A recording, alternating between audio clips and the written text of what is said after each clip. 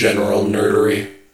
In the beginning, there was darkness. And from the darkness came the multiverse and the new age of heroes. Until that age, two generals of nerdery made a podcast about liking things. Hi, guys. My original plan was to quote the entire intro of Crisis on Infinite Earths there, and then we watched it again, and I really quickly went, yeah, I'm not doing that. Anyways, this is General Nerdery. We're your generals of nerdery. I'm Zach. I'm Tyler. That was really good. It worked. That was really good. I'm enjoying being goofy. So, as you might have surmised honestly, if you're listening to this, you've probably already seen the title of the episode. So, yeah, it's not a surprise, but we're doing Crisis on Infinite Earths. Probably mostly the comic, because you've only seen one episode of the crossover. I was so determined I was going to watch all three, and then I didn't, because I was telling you about this at work. The moment that, I have to watch or read something, it becomes homework. And I am really shitty at homework. No, I understand. I put it off till last night, and then I ended up having a really, really cramped morning because of all the shit I had to get done suddenly. I admit. Also, fucking commercials. Oh my god. I'd love that I can stream this show for free, but... I haven't had commercials in a long time because most of the things I watch are on Netflix or Disney Plus at this point. Let's be honest. And so I streamed it on CW or whatever it is, and it is really disconcerting. Also, lots of ads about the same puppy, to the point that I was starting to dislike the puppy. Yeah, that's hard to do. It's a puppy. It was an adorable puppy, too. I don't remember what the ad was. But, kind of the reason we're deciding to hit Crisis this early, other than the fact that we've already brought it up. It was in the DC first topic episode. you and I were for sure going to do. Yeah, they're doing the crossover on CW. It's kind of a big deal, and especially because we didn't get this podcast started soon enough to have covered something like Infinity War. Yeah. This is our first big superhero crossover thing, and considering that the only review we've gotten so far is I like it when you talk about comic history. Oh, we got a review. People cool. liked it when I talked about comic history. I forgot to tell you about that. Thank you. Hopefully more than one of you like that. But lost track of what I was saying there. Oh yeah, this was my chance to talk more comic book history. Well, before we do that... Are we going to have some news? We have a little bit of news. I didn't look at a whole lot of news this week, because we're also going to try to make a switch to weekly, and so I only grabbed shit from the last week. Yep, that's probably a good idea. So, and most of what I have, honestly, is a little bit of Star Wars centric. We're just at that. Well, the last movie in the saga came out, and we're just at that point in January where not a lot of new stuff is coming out yet. We had the holiday bump, and then it's going to get quiet-ish for 2 or 3 months until suddenly Comic-Con hype starts building up. So we have a release date for the 7th season of Clone Wars. Awesome. When? February 17th. Oh, that's pretty close. Yeah, so I should probably finish getting through the rest of it. Yeah. Also, you should watch Rebels, but you probably won't need it for Clone Wars. I'm just going to keep saying watch Rebels. That's just going to be a thing for me. Apparently, they're looking to cast a young Luke for the Obi-Wan series. Okay. You can't really have Mark Hamill playing a, 10-year-old kid. He'd try. He'd go all in, but I don't think it would work. I forgot they were doing the Obi-Wan series. I'm excited about that one. I'm not as excited as I was about The Mandalorian, but mostly because with Mando, we saw a bunch of stuff we'd never seen before. Right. At least on TV, while we have seen lots of Jedi stuff. But at the same time, Ewan McGregor is the part of the prequels that has aged the best, so...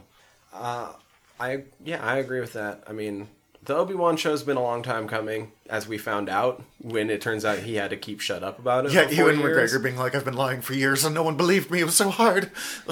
So I'm hoping that if they were sitting on it for this long, they've really refined what they're going to do with it. Yeah, I believe in them.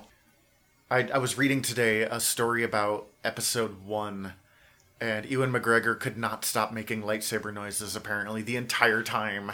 And they had to redo takes. They're like, Ewan, Ewan, we're gonna put that in. You don't got to do it, buddy. Like, Doesn't famously like almost everybody have a hard time not doing pew pew with the laser blasters? oh my god, that's amazing. I didn't know that. I do know that almost any time I pick up a stick, part of me goes. So yeah.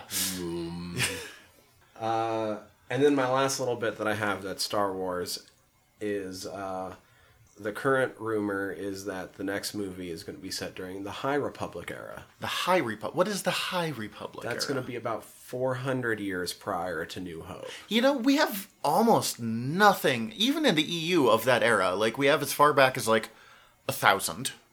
And then they have the Clone Wars era. I've never really seen that, like, Republic at one of its best points, because they had, like, found, for the most part, peace and hadn't fully descended into bureaucracy yet. At least how it was before. Who knows what it's going to be in this one. But I like it. And I think...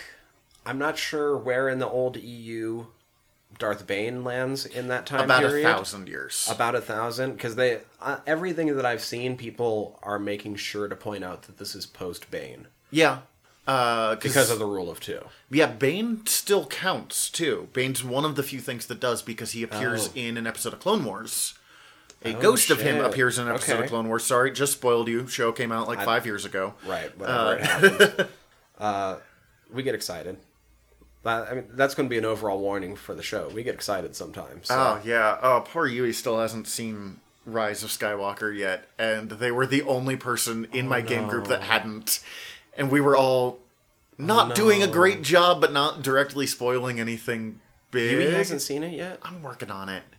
The plan was Tuesday, and then Tuesday was Christmas, and it's just... We'll get there. They haven't seen that R2 at the end? No, they're too busy being excited over Swole R2-D2 from Mandalorian. Oh, that's the one I was thinking of. No, that's the one I'm thinking of Rise of Skywalker here. Yeah, sorry, that they have not seen yet.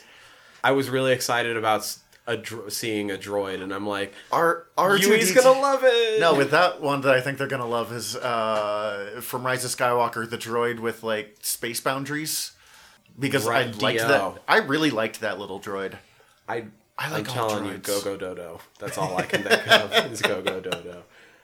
I haven't watched it yet, partially because I'm not all the way caught up, but Doctor Who has returned. I watched Spyfall Part 1. I have not watched Spyfall Part 2 yet. It's good.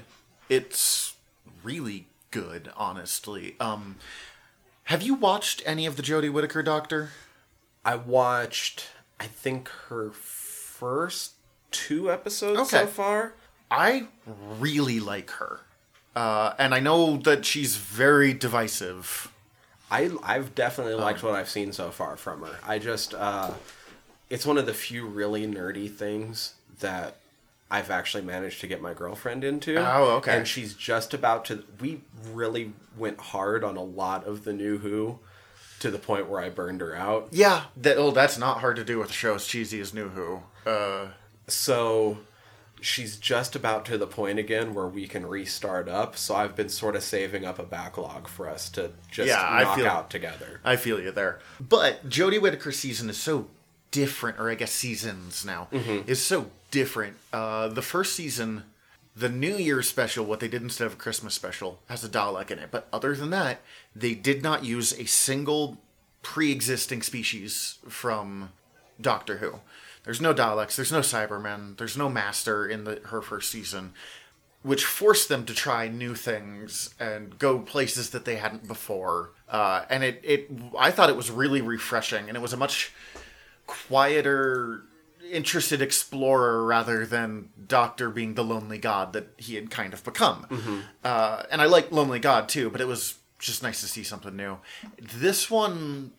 first of all, it was a love letter to Bond films, and I love me some Bond films. See, the thing that I found really interesting when I noticed that it was Spyfall, and obviously... Skyfall.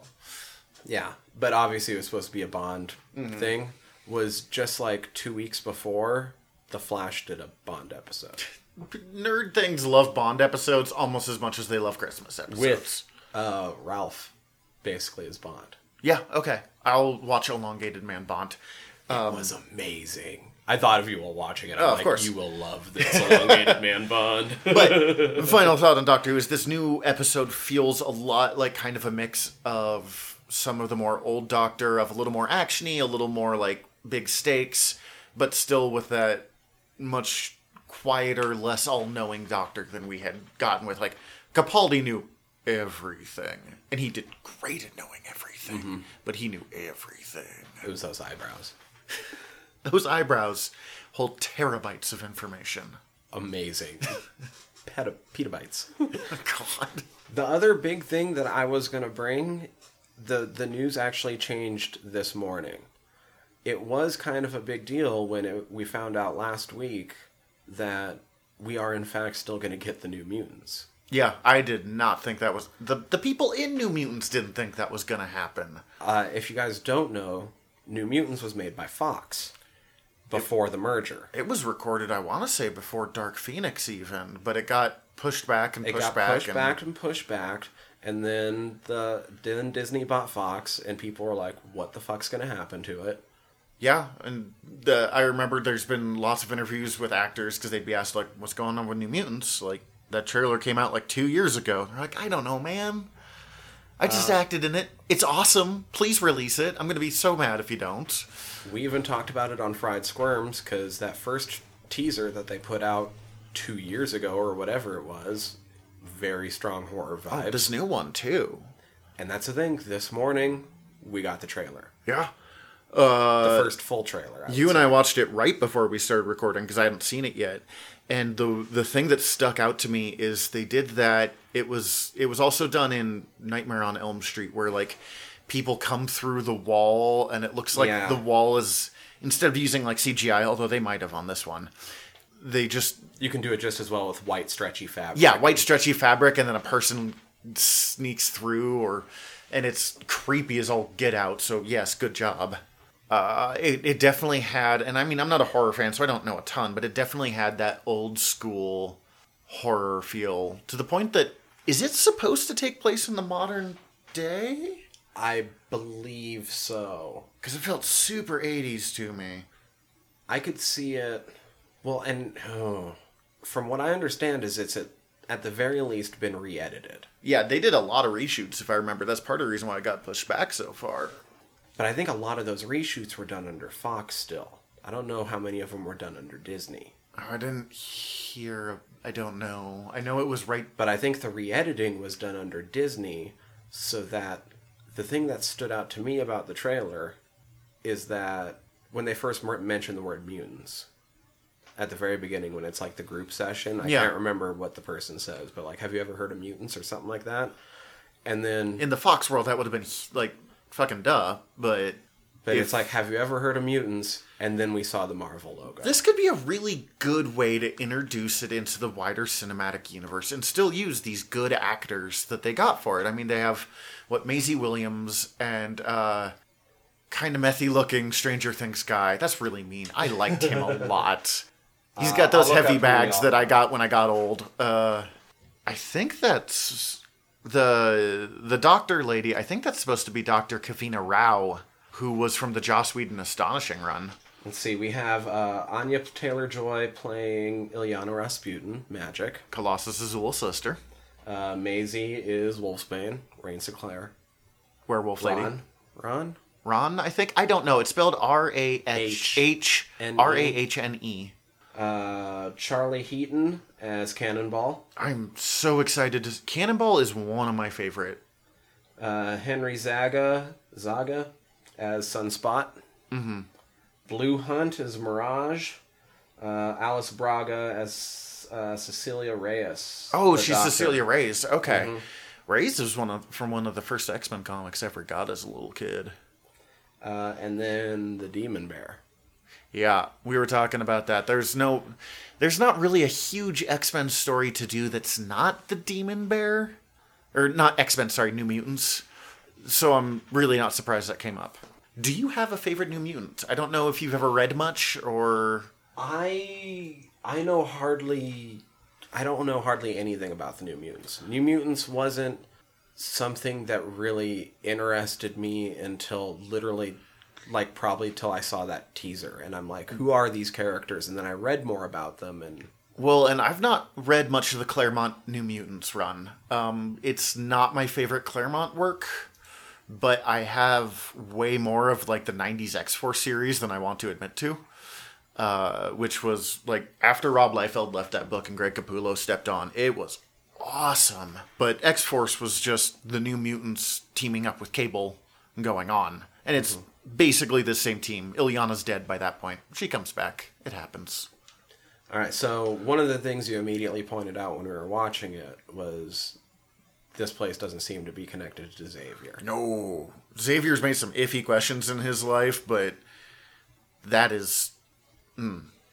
So what I do know is that originally under Fox, it was supposed to, apparently, from things that have been said by people in interviews, is that we were going to get a post-credits where it was being run by Mr. Sinister.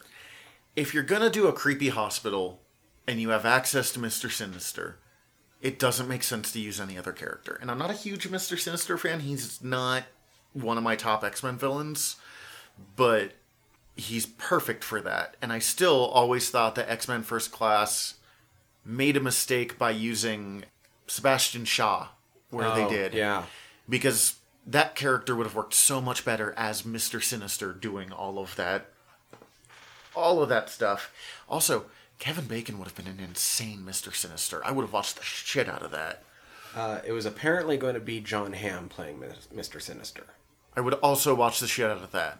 Now all that we know is that Antonio Banderas has been cast to play somebody in a post-credit scene as an undisclosed villain. I would watch that, but I don't like it as much as John Hamm. And it's sounding like it's probably not actually going to be Mr. Sinister anymore. Oh, okay. Well, who would you think is? I have no fucking idea if it's not going to be Mr. Sinister, because like you pointed out, that's fucking perfect. Yeah, he's he's the one to do. And I think, did they officially announce it, or Ryan Reynolds hinted at there being a Deadpool 3? It sounds like he confirmed it. I haven't read the articles about it, but at the very least, it's being actively, like, please let us make that Deadpool money talked about. So if Deadpool's going to be is part of the MCU, then in Deadpool 2, the place that the kids were at, that the kid went back to get revenge, was like the Nathaniel Essex school.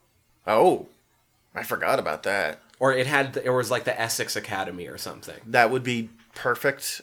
Yeah, as I said, Sinister's not my favorite X-Men villain, but he's a really good one for creepy experimentation. Like, there's others, but no one quite pulls it off as well as Sinister. I love his look. Yeah, I desperately want them to have the weird, like, long ribbon cape thing he has. I love the ribbon cape. Do you know what his originally planned, like, Chris Claremont's planned origin story for him was? I know I've read it because Mr. Sinister He was an evil Captain Marvel, basically. Oh, okay. He was like the Billy Batson style. Like, he was a little kid also at that orphanage who could transform into this, like, adult super villain. And that's why he had such a goofy That's why name. it's Mr. Sinister. Yeah, because it's so over the top in a way that only, like, an 8-year-old kid could do. Mm-hmm. But he ended up leaving the X-Men books before it ever revealed the origin, and they rewrote it as Nathaniel Essex, Darwin of Evil, which I actually really like. That's the part of Sinister story that I enjoy, when you go back to, like, for whatever reason, you're back in Victorian era, and holy shit, that man has a red diamond on his thing. We're all going to die. Like,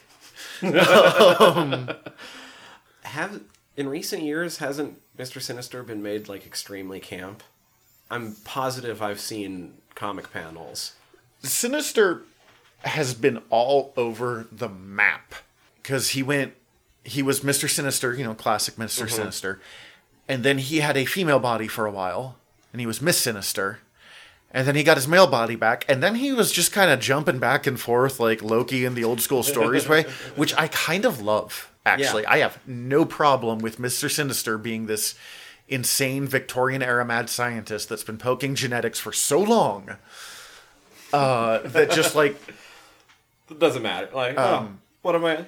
He gets he at least once he builds himself a city full of Mr. Sinister clones. Like, they add a little bit of that, like, Spider-Man the Jackal edge of crazy. Mm-hmm. He becomes obsessed with Iceman for a while, and, like, he's, like, while prepping for this big fight with Iceman, is, like, not ballet dancing, like, ballroom dancing with himself. Yes. In a big thing. And he's actually in a really big role in the X-Men stories right now, and where he's apparently gone a whole new level of camp. Have you read any of Powers and House of X? I have been actually holding it off just to suggest that we do an episode. Okay, do you mind if I spoil, like, one? I have actually been reading articles. Oh, okay, on it cool. So it's all spoiled.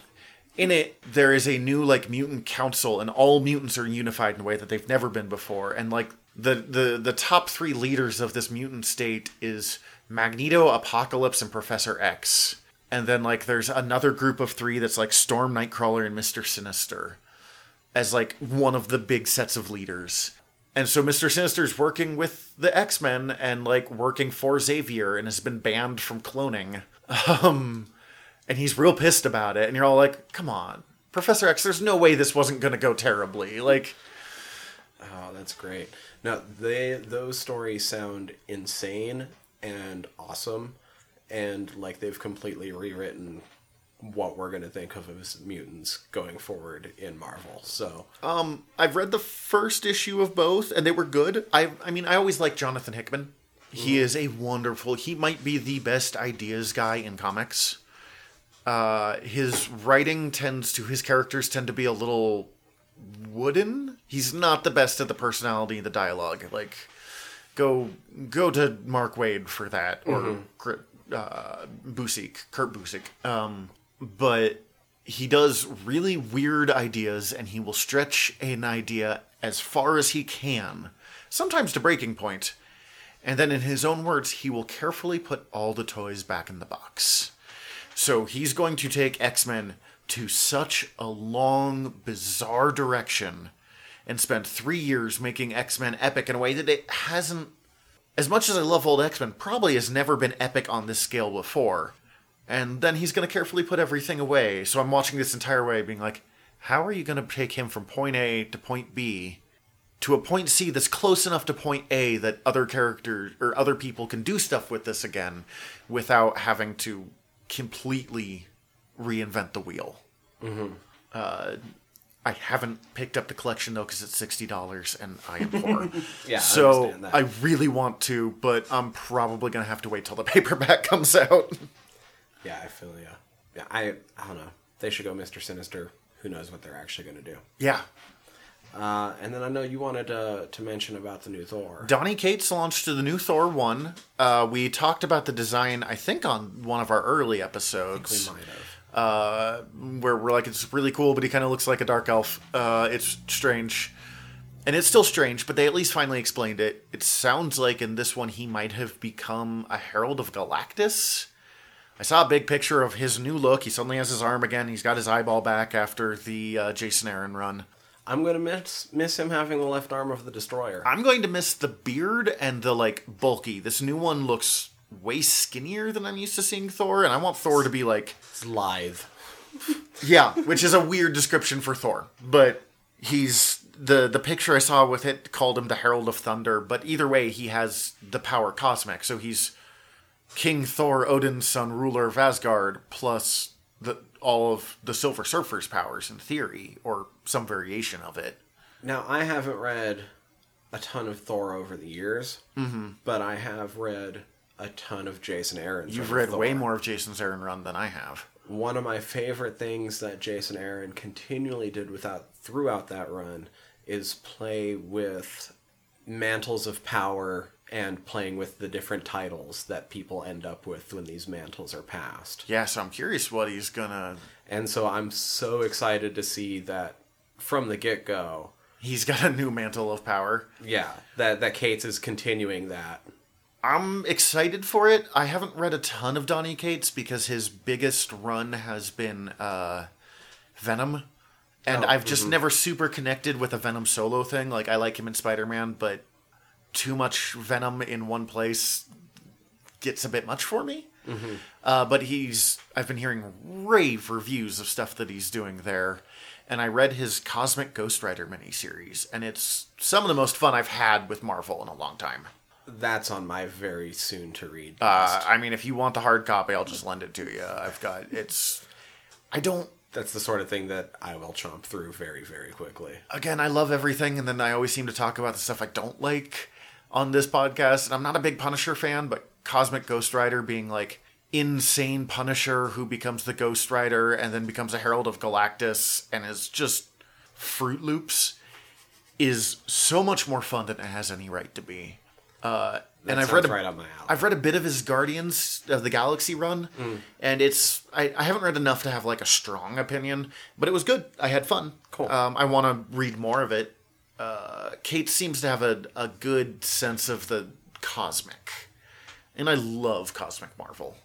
Bring me some Adam Warlock next, but like we know it's coming. He was just a big character in the Infinity Wars comic book crossover that came out a year or two ago, which I did not read. Right. I don't read a lot of crossovers anymore, which is funny because we're about to talk about the granddaddy of all crossovers. The crossover? Yeah. The crossover. Before we do that, yeah. What media have you been ingesting lately? There's this little show. It seems like not many people have heard of it yet. The Witcher. No, I'm familiar with it, man. I've been tossing all my coins to The Witcher. They killed it. I love it. It is very quick on my list. I'm trying to get a little farther into Star Trek Next Gen because, other news is Picard drops in like 2 weeks now. Yeah, I think 2 or 3 weeks. Countdown's on. But yeah, Witcher is coming up real fast. I like swords, so I'm pretty sure I'm going to like The Witcher and his sword that looks like it has a smiling face on it. Yeah. I don't know if it's supposed to look like that, but it's what I see. It's such a good adaptation. And they're cutting all the right fat to make the story interesting and flow smooth. And well, that's good. Like I like Henry Cavill, but he is Geralt. That's good. And I just always thought he was underserved as Superman, so it's fun that he's getting this other character that he can really like sink his teeth into and enjoy himself with. And even with the white wig, there's only like 2 times in all the episodes that he catches a bad angle and it looks like a bad wig. The commercials, it doesn't look quite right for me, but it's also just white hair on a young person. Yeah. When I was like 13, I thought like long-haired, white, young characters was the coolest thing. And surprise, surprise, I was playing Final Fantasy VII back then. But it's such a hard look to get it to work in reality. I dug it. Toss a coin to your Witcher is a jam. It's on my list. I have listened to that song so many times now. I've heard even a little bit of that. Just, as I said, I've seen bits of it thanks to like the public osmosis that happens when you exist on the internet and are a nerd. I wasn't too worried about spoilers for this first season because I already knew that it was an adaptation of the first book, which is one of the ones that I've actually read. I was told it was I don't know. I don't actually know enough about The Witcher to say. It's a prequel to the games. Oh, okay. But it's an adaptation of the first book, mixed with elements from the third book, which is one of the ones I haven't got to yet, but I knew a little bit of because I have read a lot about The Witcher because I thought it's amazing. So cool. Yeah, I really want to see it. I just haven't yet. I really like Wandering Monster Hunters. Like, give me some Vampire Hunter D. Oh my god. Oh, we should watch Bloodlust. Yeah. Or the original. I haven't watched the original. I'm getting distracted. I think I might have Bloodlust. I've got Bloodlust on DVD. Right over there. I don't know if I have the original, but I'll find it. Let's see. What have I been watching lately? Watching, reading, ingesting. I just finished a book called Under the Black Flag. It is a non-fiction book about the age of pirates in the Caribbean. Oh, cool. It does talk little bits about, like, I can't think of her name. She was this Chinese pirate queen in the early 19th century that had a fleet of, like, 1,000 junks. So she had so many pirates that worked for her.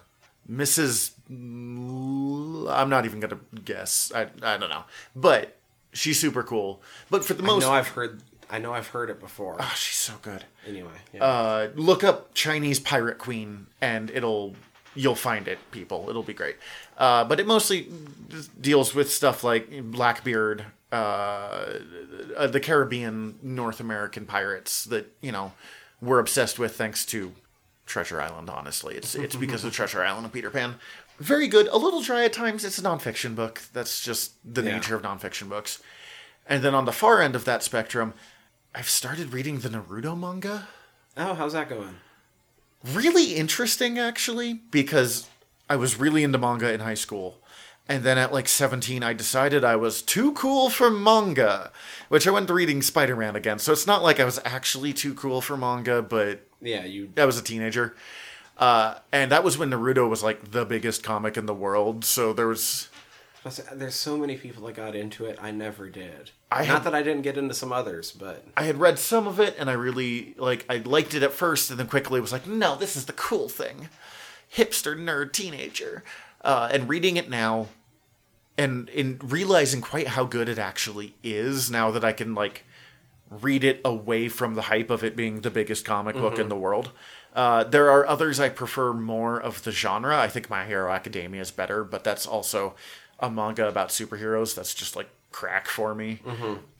It is interesting to watch or to read how much there is very specific beats to the shonen action comic style, that everything here's the main hero, he's kind of a screw up for whatever reason. Oh wait, he's super powerful because of reasons A, B, C, whatever.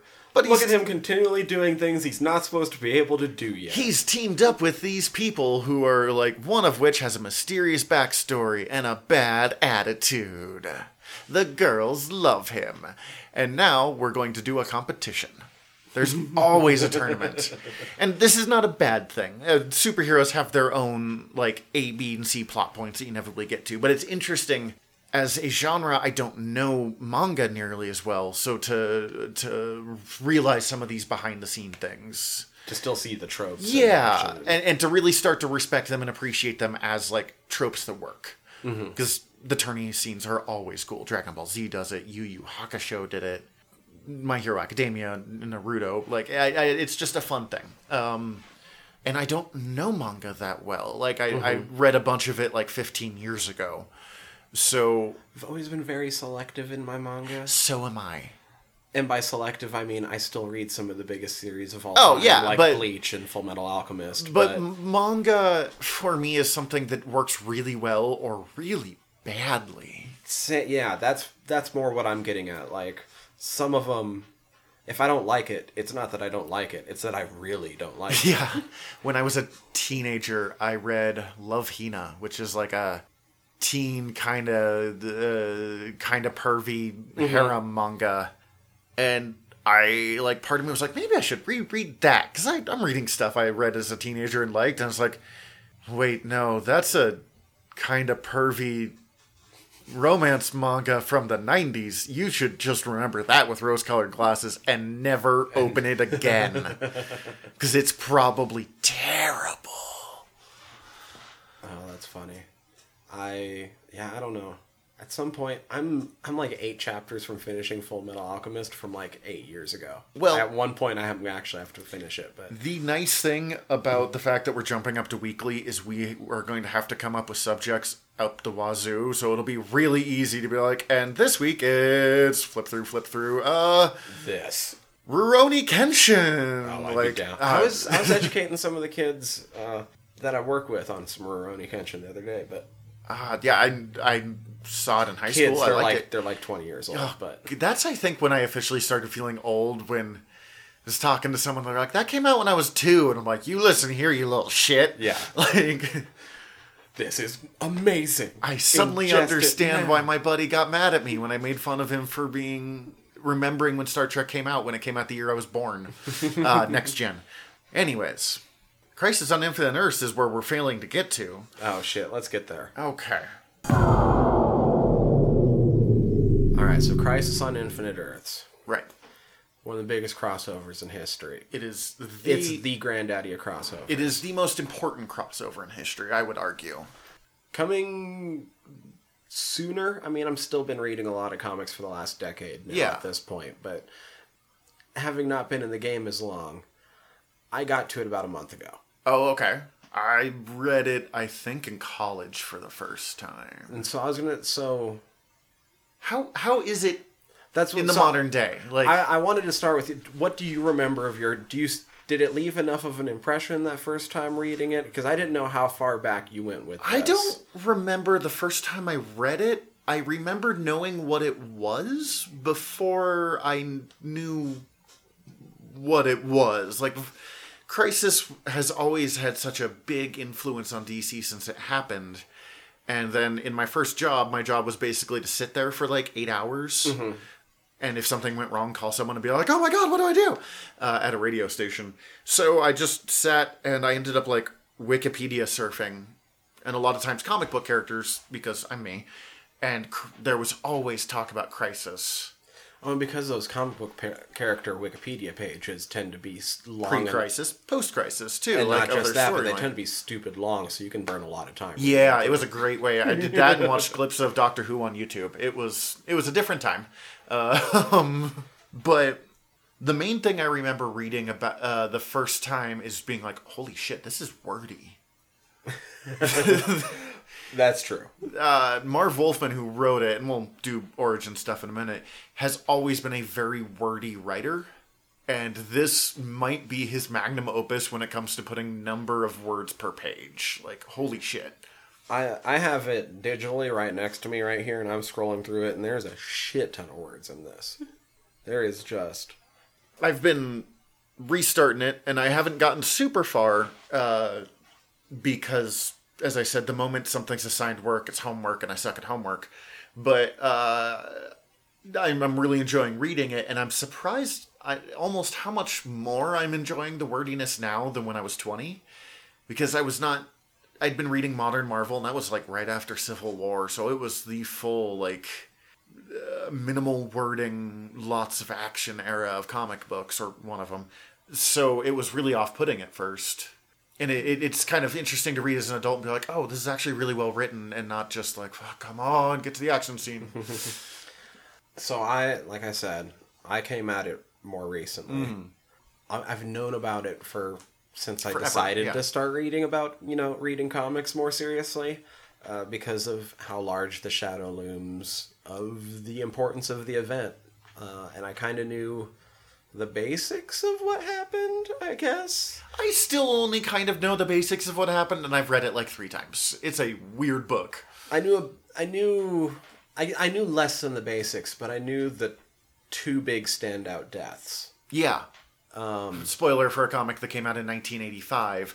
Barry Allen and Supergirl die in this, and that was Gwen Stacy big. And that's about all I knew going into it. Honestly, I can't tell you now what I thought I knew about it going into it. Yeah. But now as soon as I read it, I realized I was wrong. Oh, yeah. It's interesting when there's a big famous storyline in a comic that you haven't read before, because you start to build the shape of it out of, like, the stuff around it, mm-hmm. kind of out of the shadow of it. And reading it and being like, what was I right on? What was I wrong on? I had that for Kraven's Last Hunt, where I'd heard about it, but had never read it. And finally reading it and being like, oh, this was not quite what I was expecting it to be, but I like it. Before we get any more into what we think about, let's get the history out first. Okay.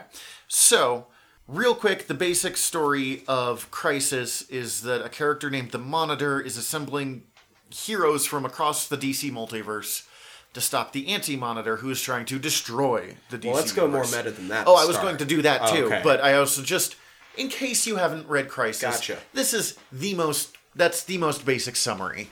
Where it really started is with Marv Wolfman, who wrote, and I just found out was also the editor on it, which has to be a power trip.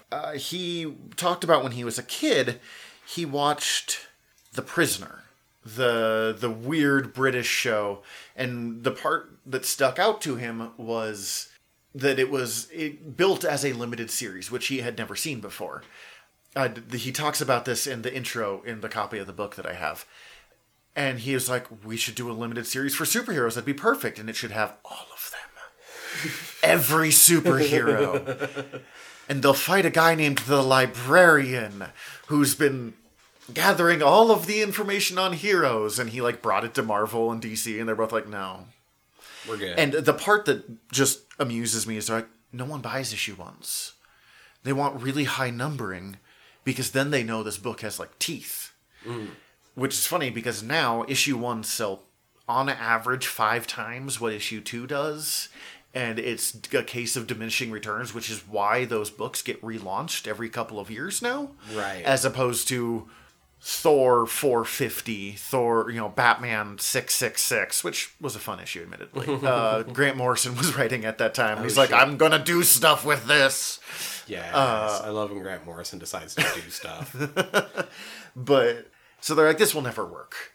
And then the comic book fandom started as we know it today, and like Comic-Con, and people suddenly were competing for issue 1s. And he's like, oh my god, we could do my limited series now. They could fight the Librarian, but not, because that's a terrible name. Oh. And Marv Wolfman had been writing, and then on the other side of where this came from, Marv Wolfman had been writing Green Lantern, as well as a couple of other things. And he got this letter being like, why did Hal not know so-and-so? They met 3 years before. And he was like, oh, I don't know. Oh, our continuity's such a mess. We have 8 different universes and keeping track of stuff. Oh, God. And this was in 1981. This is 4 years before the book came out.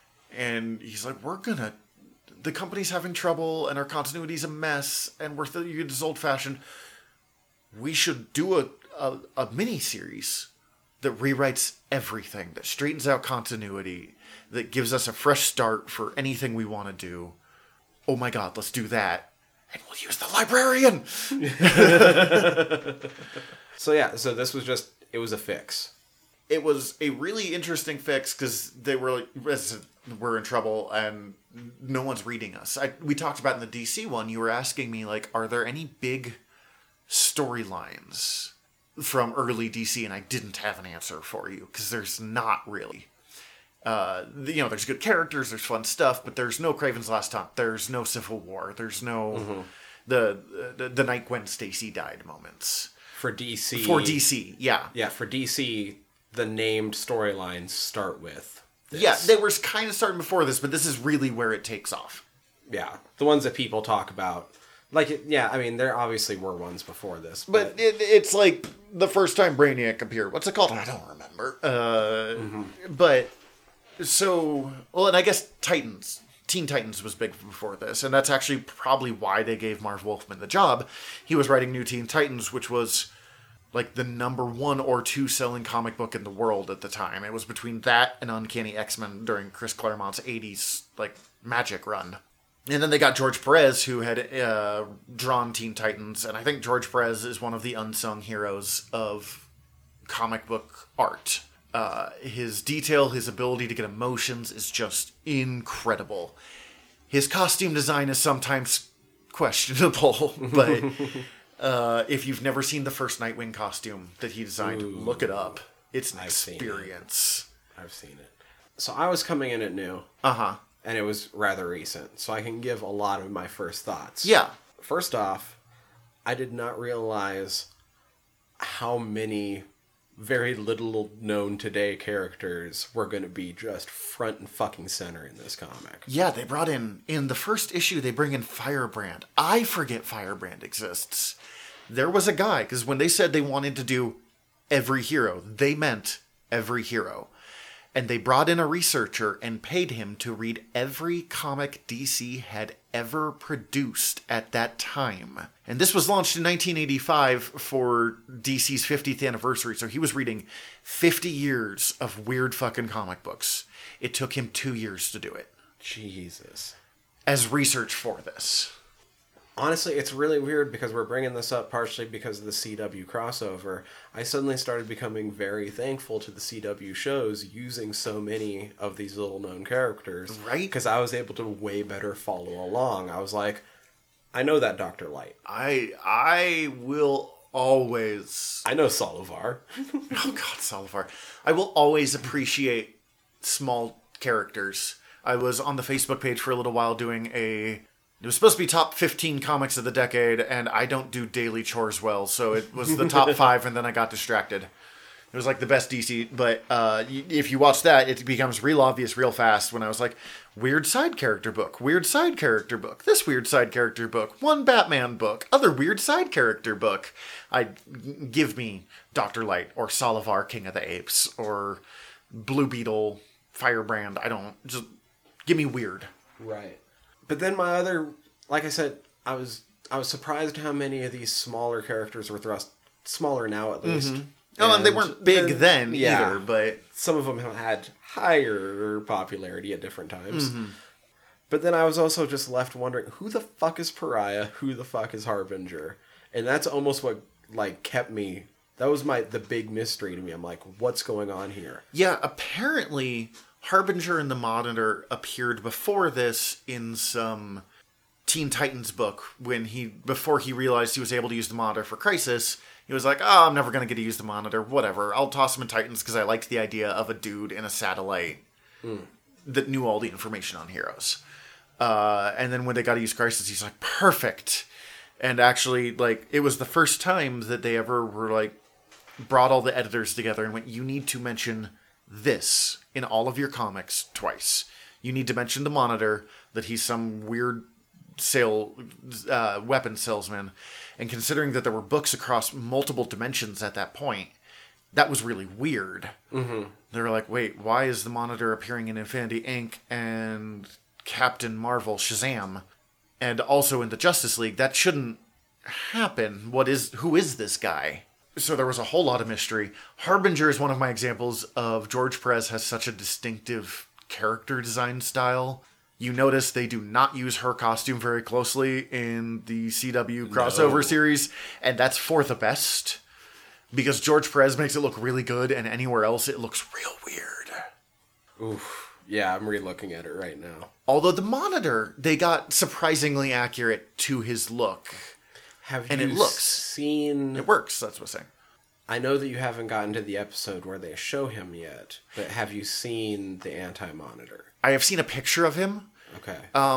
He looks significantly less like a crab than he does. He's got weird, crab egg face in the comics, and I actually really love the design. And I was kind of bummed they didn't do it, but I also super understand that, creepy Nosferatu makeup was going to be a lot easier than George Perez's Anti-Monitor designs.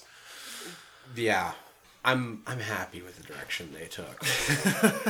One of my big notes about what helped me like Crisis so much, okay, first off, my honest opinion, having read it recently, is it's a giant fucking mess. Oh, it's insane. I appreciate that they're the first ones to do this. I understand they weren't working off a template, but this is a giant fucking mess. There is not nearly enough done to help you identify who is actually involved from what Earth at what time. Yeah, well, and part of the reason other series have been able to do better on that front is they never had to confront something on the scale that Crisis did. And that's the other thing. There's so much. I mean, it's going to be a mess anyway, even with those things in place, just because of how much they're taking on. And it's commendable that they were able to do it as well as they did. But damn, no, it's a giant hot fucking mess. Yeah, I don't even try too much. I'm like, okay, so Firebrand I think is from Earth 2, but I don't actually know for sure, and I'm just gonna roll with it. She's from not Prime Earth. As long as I can figure that out, I'll be okay from there. I think if they would have shown that Anti-Monitor design earlier, I would have been more out of it. You not a fan at all? I'm not a fan of Anti-Monitor design one bit. That's fair.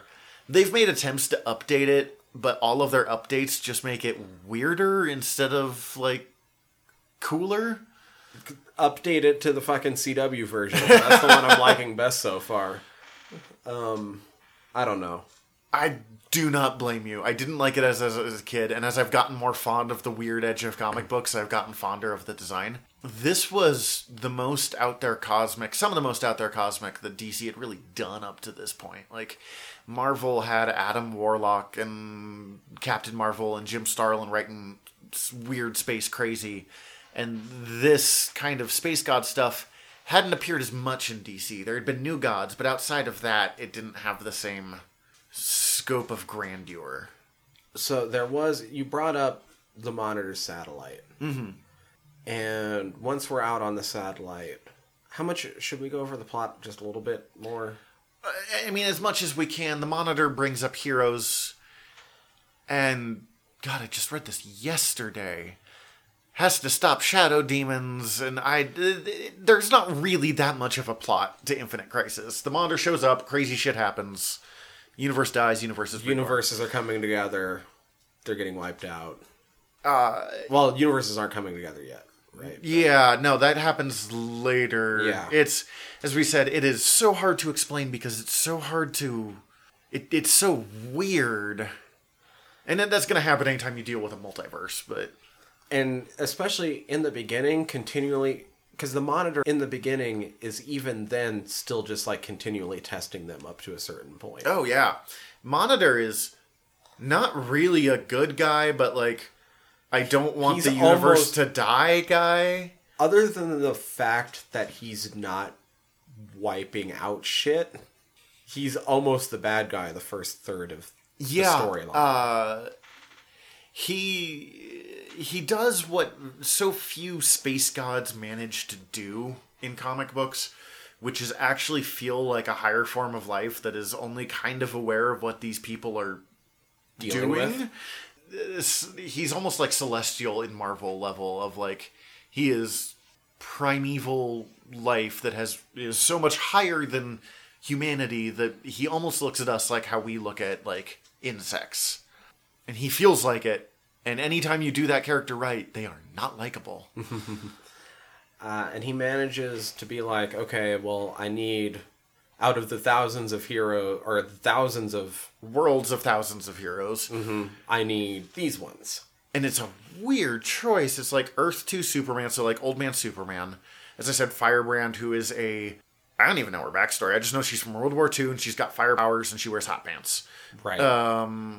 Dawnstar. Yeah, from the Legion, who I don't know much about. They kind of stopped using her. Cyborg and Simon who's a villain of the Teen Titans, the Blue Beetle, Ted Kord, who, yes, I think that might have actually been where I started becoming a big Ted Kord fan, of seeing him somewhere where he got to do something pretty cool. Obsidian. Right, who is the original Green Lantern's gay son. I don't think he was gay yet in the series, but... Later, retcon. Yeah, later came out as gay, and cool. Like Firestorm, Killer Frost. Oh, right. Oh, that was uncomfortable. They have the Psycho Pirate who can manipulate emotions. God, I love DC. The Psycho Pirate who can make you feel your feelings. Make Killer Frost, who is not Caitlin Snow in this, is just like angry, murderous lady. Fall in love with Firestorm, and she just starts like trying to mac on him the whole time, and like, oh, it's fucking hilarious. Let's go away and have it. I'm like, wow, there's some weird consent issues happening here that I don't know how I feel about, but it's kind of funny. Which, oh no, The Flash, CW, in the first season, she was engaged Caitlin to Snow was engaged Firestorm, to Firestorm. Ronnie Raymond. Mm-hmm. And in the recent season, she's now Killer Frosted out most of the time. Yep, I didn't put that connection together at the time, but it's actually really brilliant. It's so good. What the...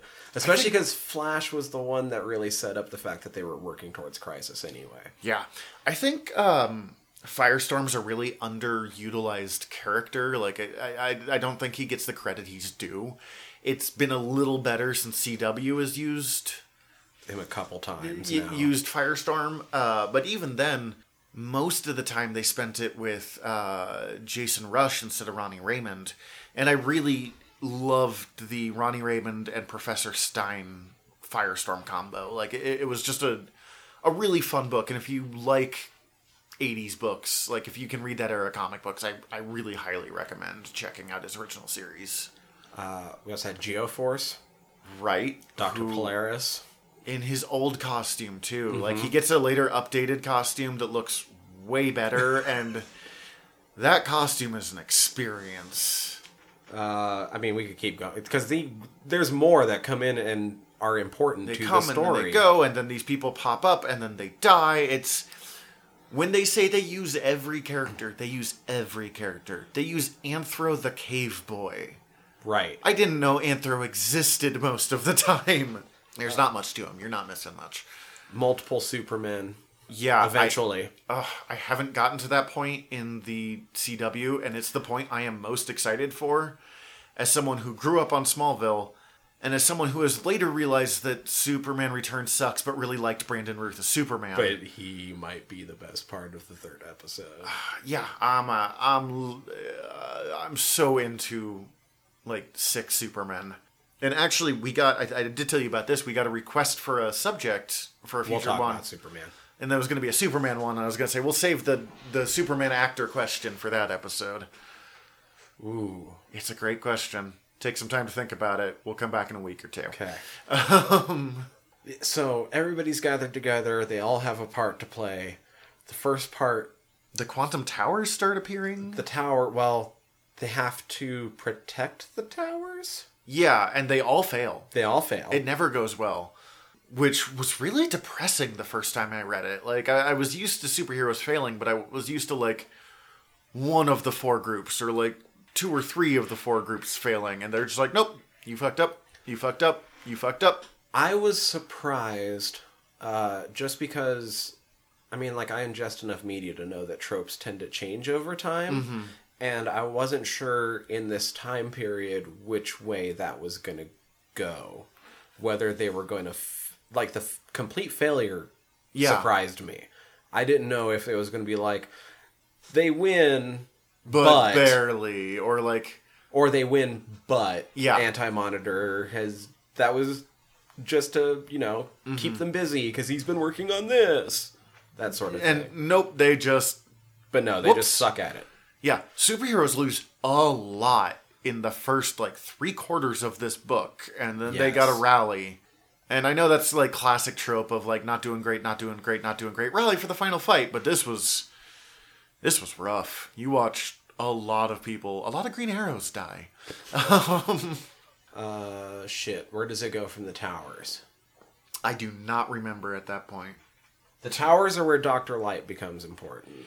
Yeah, and I do not remember why Dr. Light is important other than she powers shadow them? demons. Oh, she beats the shadow demons. She can basically hold off the shadow demons almost by herself if she needs to, once everything has been sort of condensed into the same place-ish.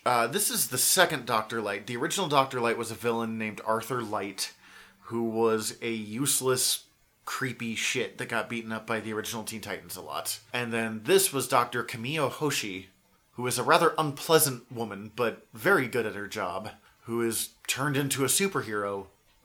I think just because they were... George Perez has always been pretty good about trying to bring in representation.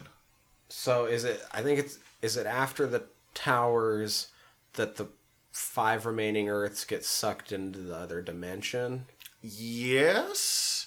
And then Psycho Pirate starts fucking with all of them? Yeah, because Psycho Pirate, I want to say, betrays the people? I don't really remember. Well, he gets super powered for a bit, and that's when we start getting all the hero-on-hero fighting. Oh, yeah. But then Barry Allen's able to get free... And runs... And that's... They do have his death, as it was understood for years and years and years. It's very well done, I thought. But... Very well done, but that's kind of their first win, because that keeps the antimatter cannon from just destroying everything. That's it. But it's still such a loss. And again, if you've never read Crisis, I'm really sorry. This entire episode and us trying to explain the plot will not make sense. Does not make sense. Barry was actually not someone that Marv Wolfman wanted to kill, but DC had decided that Barry was boring. Does he die after Supergirl? Does that come first? Again, I don't. I in my most recent reread is like, I'm 2 issues in and none of this has happened yet. I read it a month ago and I watched the CWs last night, so those are way more fresh in my mind. Well, and since there's 30 characters instead of 1,000, it's just way easier to keep it on track. This comic was kind of like Infinity War. You don't go for the plot, you go for the spectacle.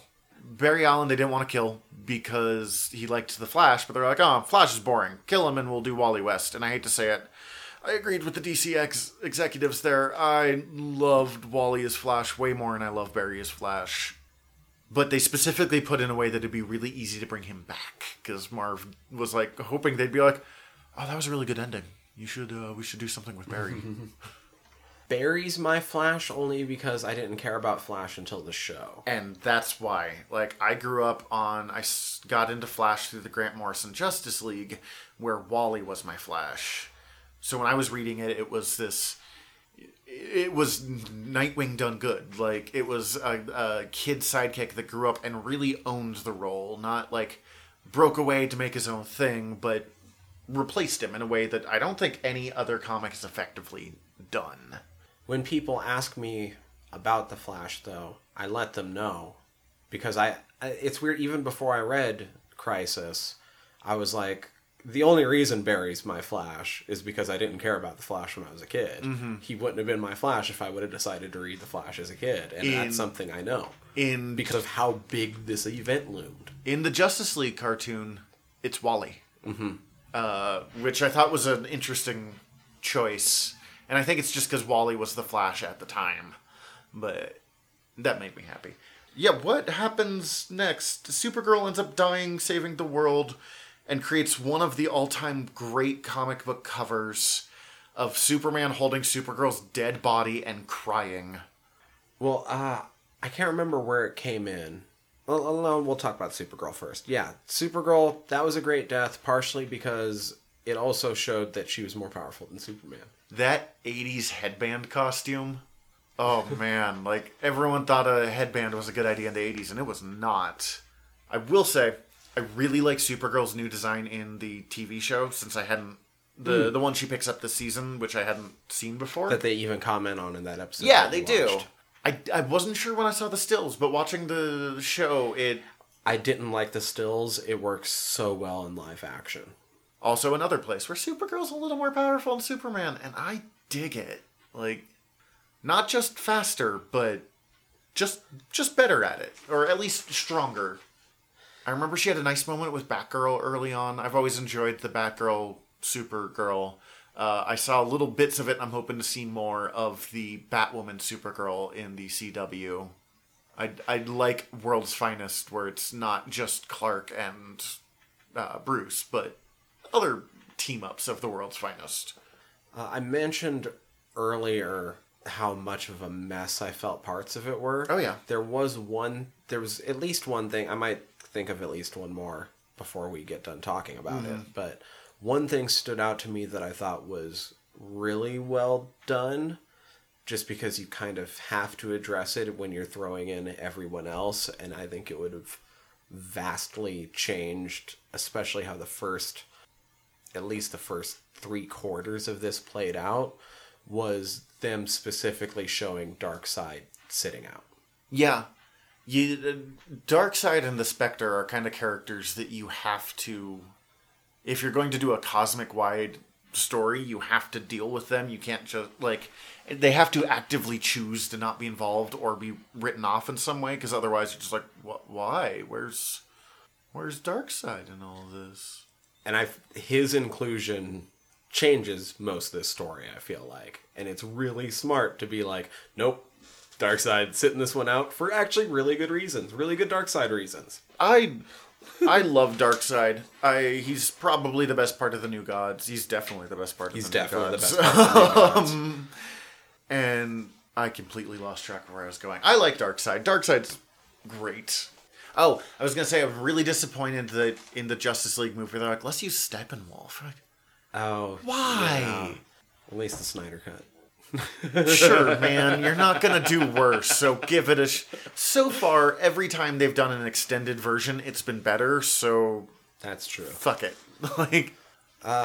We are definitely hitting some of this stuff out of order, but fuck it, because it's really hard. It's really hard to cover this comic because it's all over the fucking place. It is like a good D&D campaign. It was smart of them when they entered the Antimatter universe to depower the Supermen, because then you didn't know who was going to die.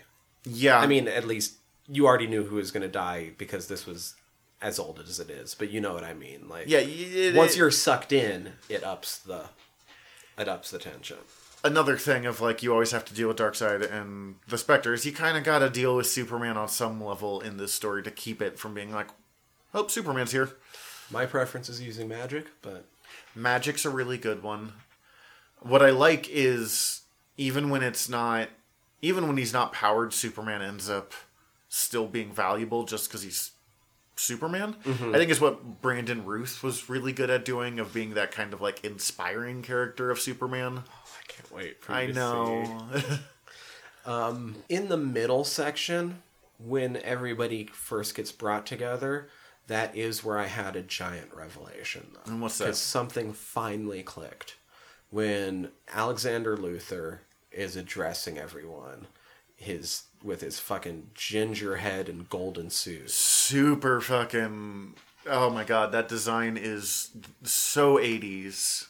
I was suddenly like, oh my god, I've seen this scene. Yeah. It's in issue 46 of the Saga of Swamp Thing. Oh my god, I didn't know that. That was the crossover episode. I can't remember if it's right after or if it's at the end of the American Gothic storyline that introduced Constantine. Oh man.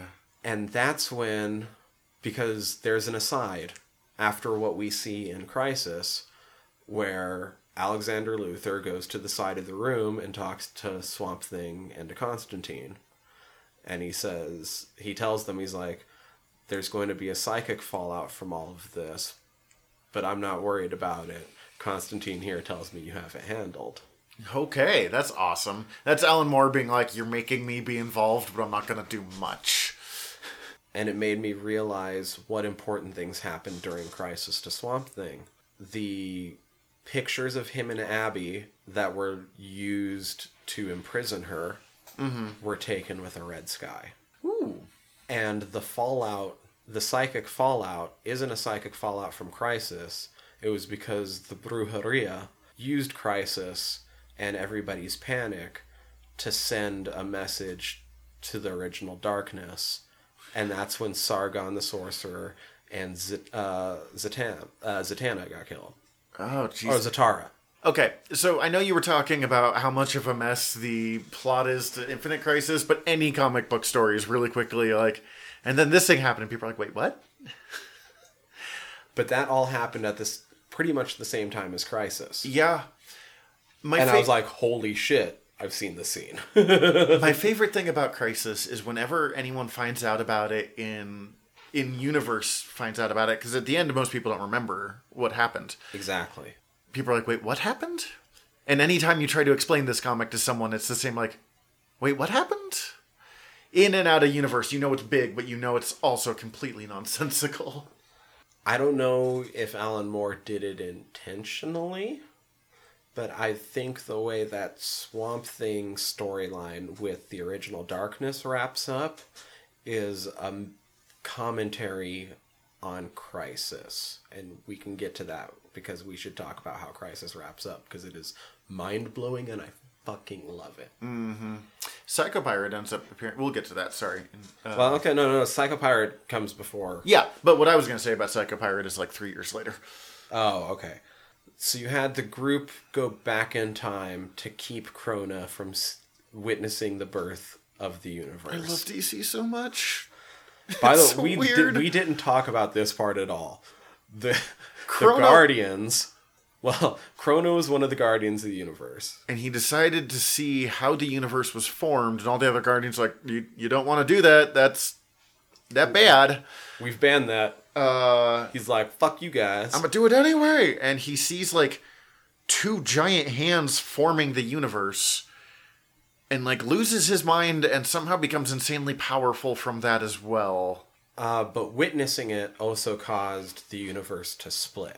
Which is where the multiverse came from. Because before that, it was just a single universe. Okay, why does that make it split? I have never understood that. Or is this somewhere where we just go, comics?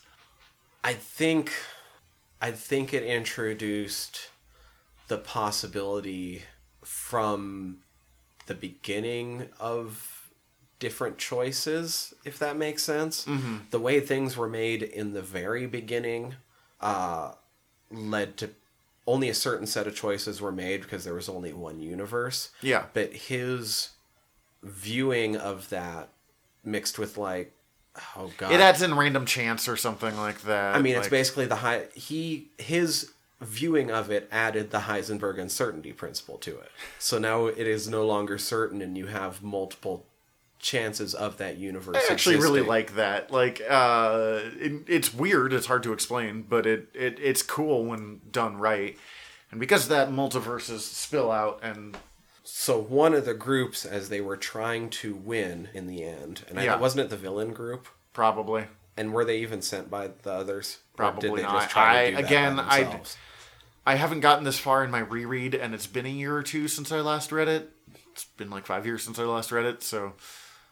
They go back to try to keep Krona from creating the multiverse in the first place. Yeah.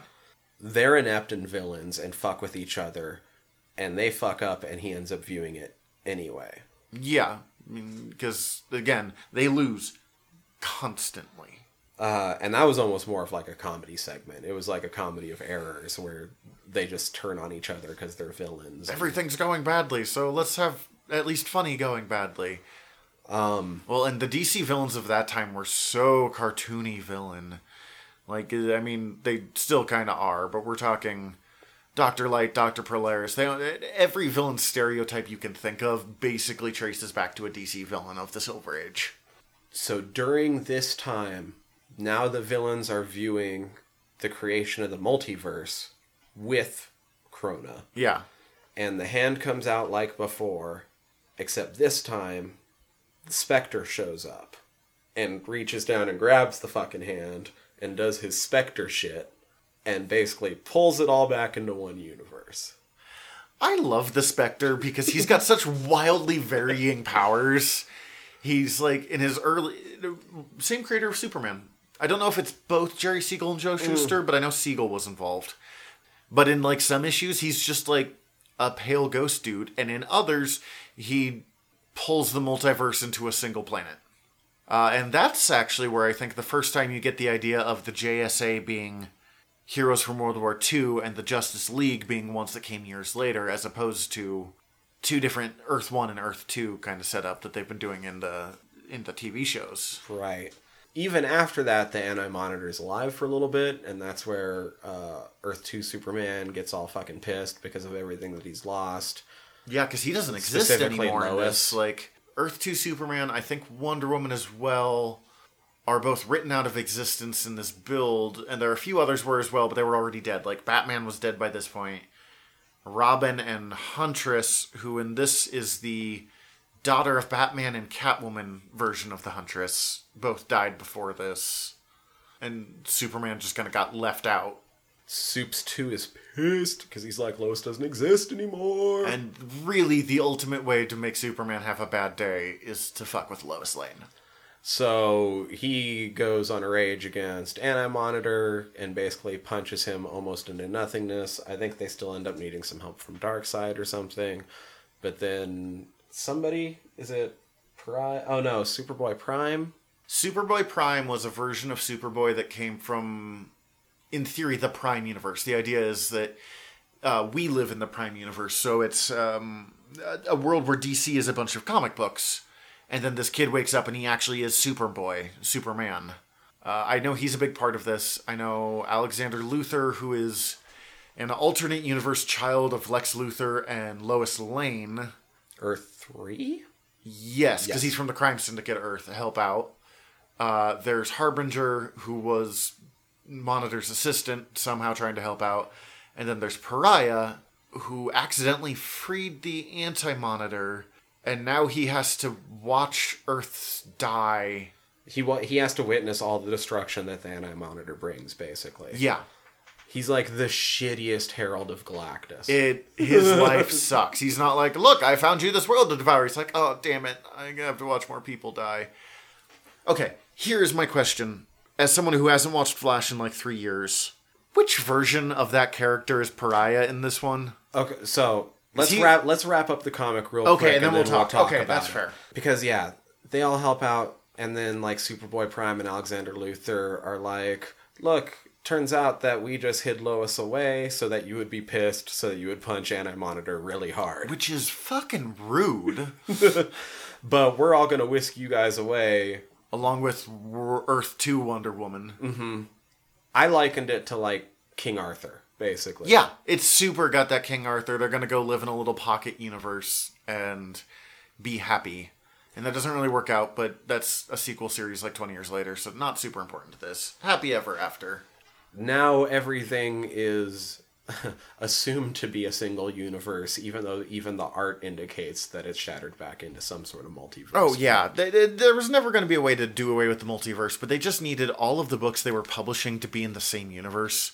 And that's what happens. Because at that point, they had books coming out of Earth 1, Earth 2, Earth X, Earth S was Shazam. Like, it was just... There was like 6 different realities that they were trying to keep track of, and it didn't And that didn't count trying to figure out what some of the older shit that they weren't using... Where that fit, yeah. Where those things happened. And it definitely had some fallout. The Legion of Superheroes was a giant mess for years. Supergirl was a mess until about 2005. Because they were like, there can only be one Kryptonian, but we still want to use Supergirl because, well... we like the character and she sells. But some really great comics came out of this. Batman Year One was an attempt to retell Batman's origin post-Crisis. Like, this is really what happened. So, and it's one of the 2 most famous Batman stories. It's the good Frank Miller Batman story. You also have issues with the other one? I hate Dark Knight Returns. Yes. I don't hate it, but I have way more issues with it than other people seem to. Yeah. We also got John Byrne took over Superman, and most of the modern, like, Lex Luthor is a industrialist, all come from that. From before that, he was just straight up crazy mad scientist. Mm-hmm. He made a planet named Lexor that was full of Lex Luthors. Thank you, Lex. Yes, it's the super crazy kind of stuff, and then we got a much more realistic. George Perez went on to create Wonder Woman, or not create Wonder Woman, but rewrite Wonder Woman for this new era. And it's the weakest of the 3 I mentioned, even though George Perez is my favorite of those 3 creators. Mm-hmm. It was kind of wordy, and it's a little more dated than the other 2, where it didn't pull off the timeless nearly as well as both Man of Steel by John Byrne and Year One by Miller and something. Oh, I just want to finish the thought I was having, because on the Swamp Thing that I was mentioning before, that I think Alan Moore might have commented a little bit of a meta-commentary on Crisis with his fallout from Crisis. Quote-unquote fallout. But that's more because it had way more to do with the Swamp Thing universe, but Alexander Luthor technically sent them on that mission. So, whatever. OG Darkness shows back up, which it's supposed to be literally the first evil? That's a classic Alan Moore trope right there. I believe it. And the Brujeria summoned it so that it would destroy heaven. All the supernatural heroes are going against it and failing, including the Spectre. It knocks Spectre the fuck out. Yeah, that's impressive. Because you can't really attack it. It's basically just like a giant moving darkness. Black.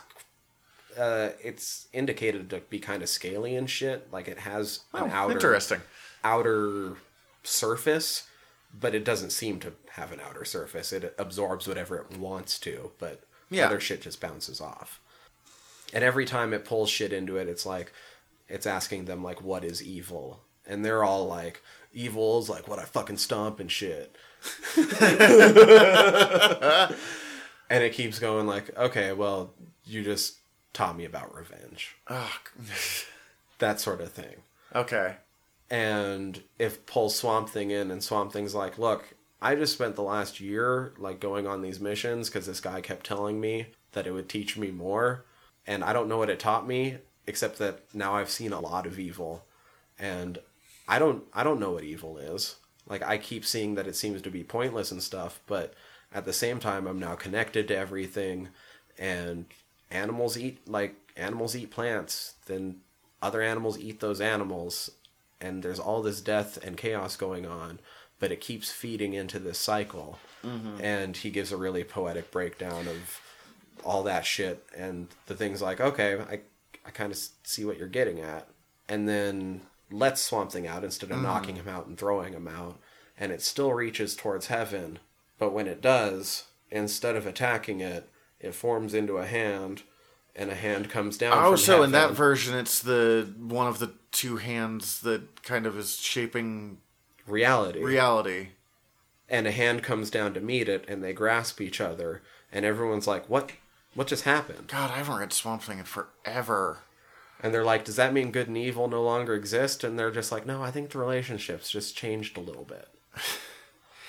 So you think that's his meta message? Like, what do you think the message is there? Well, so on a meta level, Crisis on Infinite Earths was cleaning up the timeline. Yeah. Doing that meant conglomerating and getting rid of characters from these different eras. Specifically, before this would have been the Golden and Silver Age. This is really heart of the Bronze Age where this is going. Mm-hmm.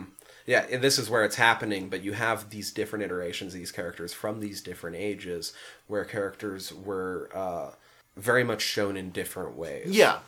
Golden Age heroes are all paragons of virtue. Mm-hmm. You know what I mean? And you're having them shake hands with evil. So now you have a reforming of the universe where things are complicated now. Now we're not having just these pure good beings going against these purely evil beings. We're moving into this modern age where... This is weirdly beautiful for Alan Moore. I like Alan Moore, but a lot of times I'm reading him for, like, anger and cynicism. I really need to reread Swamp Thing because it's where he had his most pretty, I feel like. And maybe he didn't intend it that way, but I think it's very easy to read it as being like, we're entering a new age where things are complicated. We don't have just these, the Golden Age heroes. We might still have the Golden Age ideals. But we don't always have the Golden Age heroes. Yeah, I like that a lot. And then, of course, he's written things to show very much that he's very much about embracing characters that have to embrace the dark and shit a little bit at times. And deal with true darkness on... Yeah, Moore is not a happy fellow from what I can tell. Psycho Pirate actually ends up remembering the crisis. He's one of the only people that does. And ends up going insane, ending up in an insane asylum, and having a really good Grant Morrison storyline where he meets with Animal Man and helps Animal Man realize that he's living in a comic book. And then Animal Man takes a bunch of peyote and really drives home that he's living in a comic book. Such a good run. If you like Sandman or Swamp Thing, you'll like that Animal Man run. It's on my to read. Going into the TV show, it's almost a good thing that you've only seen the first episode, because that is the one that pays most homage to. Yeah, it gets further and further the further you go into the... It is real interesting also just to watch the show, because I haven't seen this since, like, season 5. We're on season 8. It's kind of like going back to an Avengers comic from 20 years ago and being like, what is even happening in this? Like, it's just a different world. Which was kind of fun to see. So the Nash that's Pariah is a new one from this season. He's been a new one every season at this point. Okay, so he's I didn't know if he was the Earth 2 one or not. This one is basically interdimensional, kind of a dickhead Indiana Jones Nash. But he's been specifically trying to figure out the mystery of the... he thinks he's tracking down the Monitor, but he accidentally ends up finding the Anti-Monitor. Okay. And he's I don't know. Indiana Jones might be a little bit off, but it's still the same sort of thing. Adventurer kind of archaeologist guy. Okay, that's good. It was just interesting because I haven't, as I said, last time I saw it was Angry Earth 2 Nash hanging out for a minute. What happened with Lila? Like, I know she's Harbinger now, but how did she become Harbinger? That's something I actually am not too sure of. That's been happening more on Arrow, and I haven't been keeping caught up on Arrow this season. Yeah. I've been keeping caught up on Flash, Supergirl, and Legends has yet to air this season. I will say, if I had not read Infinite or Crisis on Infinite Earths before, I would have had, as someone coming in relatively clean, I would have had no idea what was going on there. I was confused as someone who knows all of these characters. Like, I'm confused seeing Mia Smoke, Ollie's daughter. yeah, I'm not sure what the deal is there. I like her so far, and I like Parent Oliver. I like watching Oliver not try to be Batman Begins Batman. Yeah. That makes me more excited for... It's my plan is to get caught up on Arrow once it's done this season, I think. which is in like 2 more episodes. Yeah, because this is the end of Arrow, which, that's brave. Like, because Arrow has been their headlining show. Ending it with Crisis is not what I expected. I mostly made a couple notes from that first episode about how it immediately differed from the comic. Yeah. Like, it's indicated from that intro that they just had a multiverse from the get-go. Yeah. That's how it works, as opposed to Cronus Heisenberg. I did notice that they still had the ray fly straight into the oncoming antimatter Yeah. That's... over on Earth X, which they did a Crisis on Earth X a couple seasons ago. That was pretty fun. Yeah. Their Earth X isn't they're still fighting World War II. Their Earth X is the Nazis won. And all the heroes are now Nazis. And that's where the Ray and a gay Captain Cold, who's a hero, came in. Citizen Cold. Citizen Cold, that's it.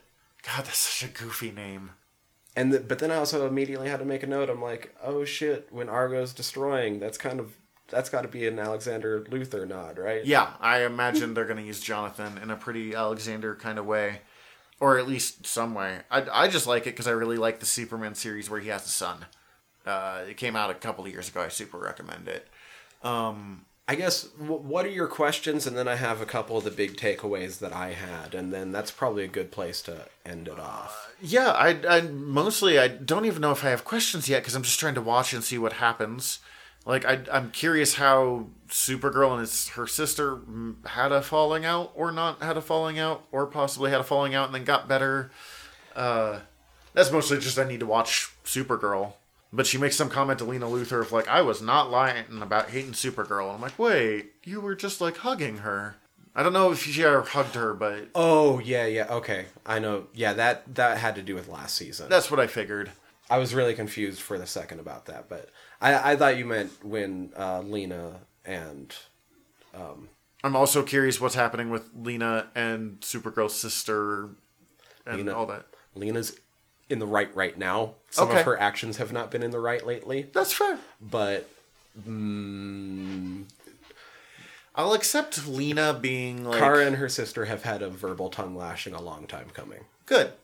I like Lena because I was getting hints from what I've seen of her character, because I haven't watched that far in Supergirl, of kind of what I liked about Smallville Lex, but which way she's going to end is much more up in the air, while with Lex you always knew that he was gonna be evil at the end. There's no way Anakin's coming out of Star Wars as anything other than Darth Vader. There's no way Lex is ever going to come out of it as anything other than Superman's greatest enemy. With Lena, will she be a hero or villain? I don't actually know the answer to that. So, it's refreshing. The Supes and Lois interactions have me excited that they're getting a spinoff. Oh, yeah. I've seen them interact before, but this has been a lot more. Is it Hochlin? I don't know. I meant to look that up. That Superman does a great job. He does the friendly, relatable Superman in a way that no one has since Christopher Reeves, if we're honest. I'm super happy that they're using the main two legends so much. Yeah. Well, I think Brandon Ruth is leaving. He's leaving this season. Sarah is staying on, I believe. I bet you Brandon Ruth is going to die in Crisis if he's leaving this season. I think it's going to be slightly more complicated. Probably. I think it's Legends. It's a time travel show. Well, unless they bring in... Because I think his real-life wife is also leaving. Because she's been a recurring. Who is she? She's been Nora Dark. Oh, okay. And their characters just got together last season. at the end of last season. I remember reading that. So I think they'll find some way to send them off together. That would make sense. I remember reading that him talking about leaving, and it didn't sound like it was really his choice, but not that he's like super mad about it. And I could have totally misread that. He looks like he's having the time of his life. He was probably my favorite part of any team up that he was in that first episode. I feel overall, as far as team ups go, by the way, that they're doing this crossover way better than any of the others as far as the crossing over is concerned. Most of the crossovers in the past, the episodes have felt like episodes of that show with like some of the hangers on. This did not feel like Supergirl. Sorry, this felt like Crisis. Yeah, there's a lot of Ollie shit in this episode. Yeah. And I'm imagining there'll be more. I mean, there was still more Supergirl in this than anything else, but it was still much more balanced. Some of the big takeaways from the episode, as someone who has been following very closely, is that it confirmed that Batgirl is already in the same universe as Flash and Arrow. Batwoman. Sorry, just bad. making sure. Yeah, I saw that with Earth 1, and I had never been sure where Batwoman fit Nobody in. was. That confirmed it, and that was just kind of neat, and it makes tidying up at the end a lot easier. Here's my question. Do you think they're going to work Supergirl into one Earth? Are they going to combine the Earths? I think they're going to combine a lot of the Earths, but even if they don't, now them just knowing that some of them exist open up possibilities. Yeah. Black Lightning's is the big one. That's true. I know he does show up. He's just not there not yet. Where I'm in. Yeah. I kind of hope they do combine the two Earths and just have it so Supergirl's on the same Earth as Flash and whatever happens. I don't think they're going to do it because I think it just gives them more ways to be like, this is why Supergirl isn't here. Yep, that's fair. I mean, that is always the big thing of like, I have to deal with this. Why don't you call the rest of the Justice League? This could be done in like 20 minutes. Batman. He's always super guilty of that. The Shadow Demons were pansies, but I get it. Shadow Demons are always... It's the ninja theory. One Shadow Demon is going to be super dangerous. Every, 100 Shadow Demons is going to be useless. Apparently shadows are killed by arrows, which is good to know. I'm really glad that this pariah isn't as screamy. Yeah, he's pretty screamy in the comic book. What's this actor's name? Do you... Oh, Tom Cavanaugh. Tom Cavanaugh overacts so easily, and it's kind of what I like about him. It's why he's perfect for, a superhero show. But he overacts so easily that they don't need shouty, oh my god, pariah as much as, still super sad about this. I got the sense it's much earlier in his career as pariah, while pariah, when you first meet him in Infinite Crisis, sounds like he's been doing this for, decades. Who knows how long he's been watching this antimatter explosion take out stuff. Just to further try to sell Legends, even though I know that it's just more on you need time, but when they mention Woodstock, they fought a unicorn at Woodstock. God, I gotta watch this show. This is making me want to watch less Letterkenny and watch more of this, which is impressive, because all I've wanted to watch for the last 2 weeks is Letterkenny. There's more things that I'd like to say about Crisis, but with you wanting to watch it so much... Yeah, I'm sorry, guys. I kind of feel like maybe we should cut it off at this episode. Alright, that's fair. And then Crisis actually ends between now and next week. Yeah, so we're talking about the first episode, and the people listening, if you watch these shows, will have all of them. So we haven't talked about it at all yet, but if you don't mind me proposing an idea for next week and what we could talk about Crisis right Part now. 2?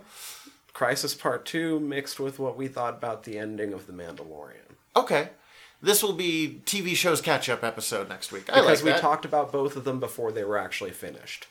Perfect. I'd ask you if they want to come along. I might still, so they could talk Mandalorian. They're going to give me such confused looks over the Crisis part. They did every time they walked past. I'll watch today. Okay, so I suppose let's wrap up to our final bit. What's some recommendations you got for people this week? What's your recommendations first? You forgot about this, didn't you? Yeah. No, I thought I was thinking about it. I had one, but... Okay. I'll do Avengers Volume 4. It's from the 90s, right in the Hero Reborn. It's written by Kurt Busiek and drawn by George Perez for the most part, who's the guy who did Crisis, who, as I said, I think is a really underrated comic book artist. It is artistically one of the best runs. It is also a little wordy and a little complicated, so it's very George Perez. But, yeah, I'll do that, and then I'm going to go completely out of left field. Niccolo Machiavelli's The Prince. Oh, nice. Because I have been listening to Niccolo Machiavelli's The Prince. In the Art of Wargaming, we are doing, the other podcast I'm in, we are about to start his Niccolo Machiavelli's Art of War, but my copy isn't here yet, so I've been listening to The Prince just to get like a better idea. Mm-hmm. It is a 400-year-old manuscript by a Italian politician who thought he was super brilliant, so it is weird and wordy and unlike anything else I've recommended for this, but it's good reading. It is not a code to live your life by. It was satire. It was arguably satire. It was also possibly a trap, because there were some places where people were like, that's terrible advice. I've always described it as how to keep control of a nation once you own one. It did not work. He he dedicated it to the Medici family, either as like, please let me have my job back. I want to be a politician so bad. This is how you would do your thing, even though it's not a government I support. Or is possibly him just ripping the Medici family. And either way, it's kind of interesting. It's just, Renaissance writing is wordy.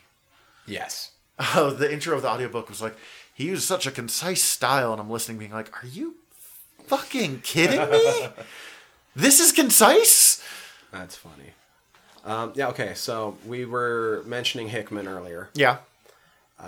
My favorite thing that I've read from Hickman is East of West, and that would be my recommendation. I haven't read East of West. East of West is this crazy, futuristic, mystic Western where the four horsemen of the apocalypse, the other three have turned on death, and he's riding as this Clint Eastwood-ish lone rider with two Native American henchmen and it's kind of a mystery. You don't know exactly what's going on at first. You don't even realize that they have betrayed him at first, and you don't know why. And you just gradually learn more of the backstory while his story goes forward. Plot point. Have you ever read, he did the first Secret Warriors book, and it was basically him doing like spy stuff? Oh, no. Okay. It's his Nick Fury book. It's old school, old white World War II vet Nick Fury. It's super weird, but it's really good. He also did I'm sorry, I'm taking over your recommendations, but last one is, he wrote a S.H.I.E.L.D. series where one of the main characters is Leonardo da Vinci, and you find out that S.H.I.E.L.D. is the like most modern version of a secret society that traces back like to ancient Egypt. It's like S.H.I.E.L.D. meets Assassin's Creed Assassins. Super check it out if you get a chance. Do you have any other recommendations for us? No, that's mostly it. It's also worth mentioning, I thought was really cool, because as you learn the backstory and everything, it's technically an alternate history United States, where the equivalent of a nuclear event happened during the Civil War and caused the splintering of the major powers into like 7 different main areas. Wow, that's a sell right there, just seeing what that would be. And then adding on death, sure. Awesome. Yeah, adding on the fact that like the 4 horsemen of the apocalypse are real. And after this giant event, this person was given a new prophecy of Revelation, basically, that slightly mirrors the actual book of Revelation, and it's weird. Nice. Sounds like we're saying read Jonathan Hickman, read George Perez. Oh my god, I want to create a team up of them now.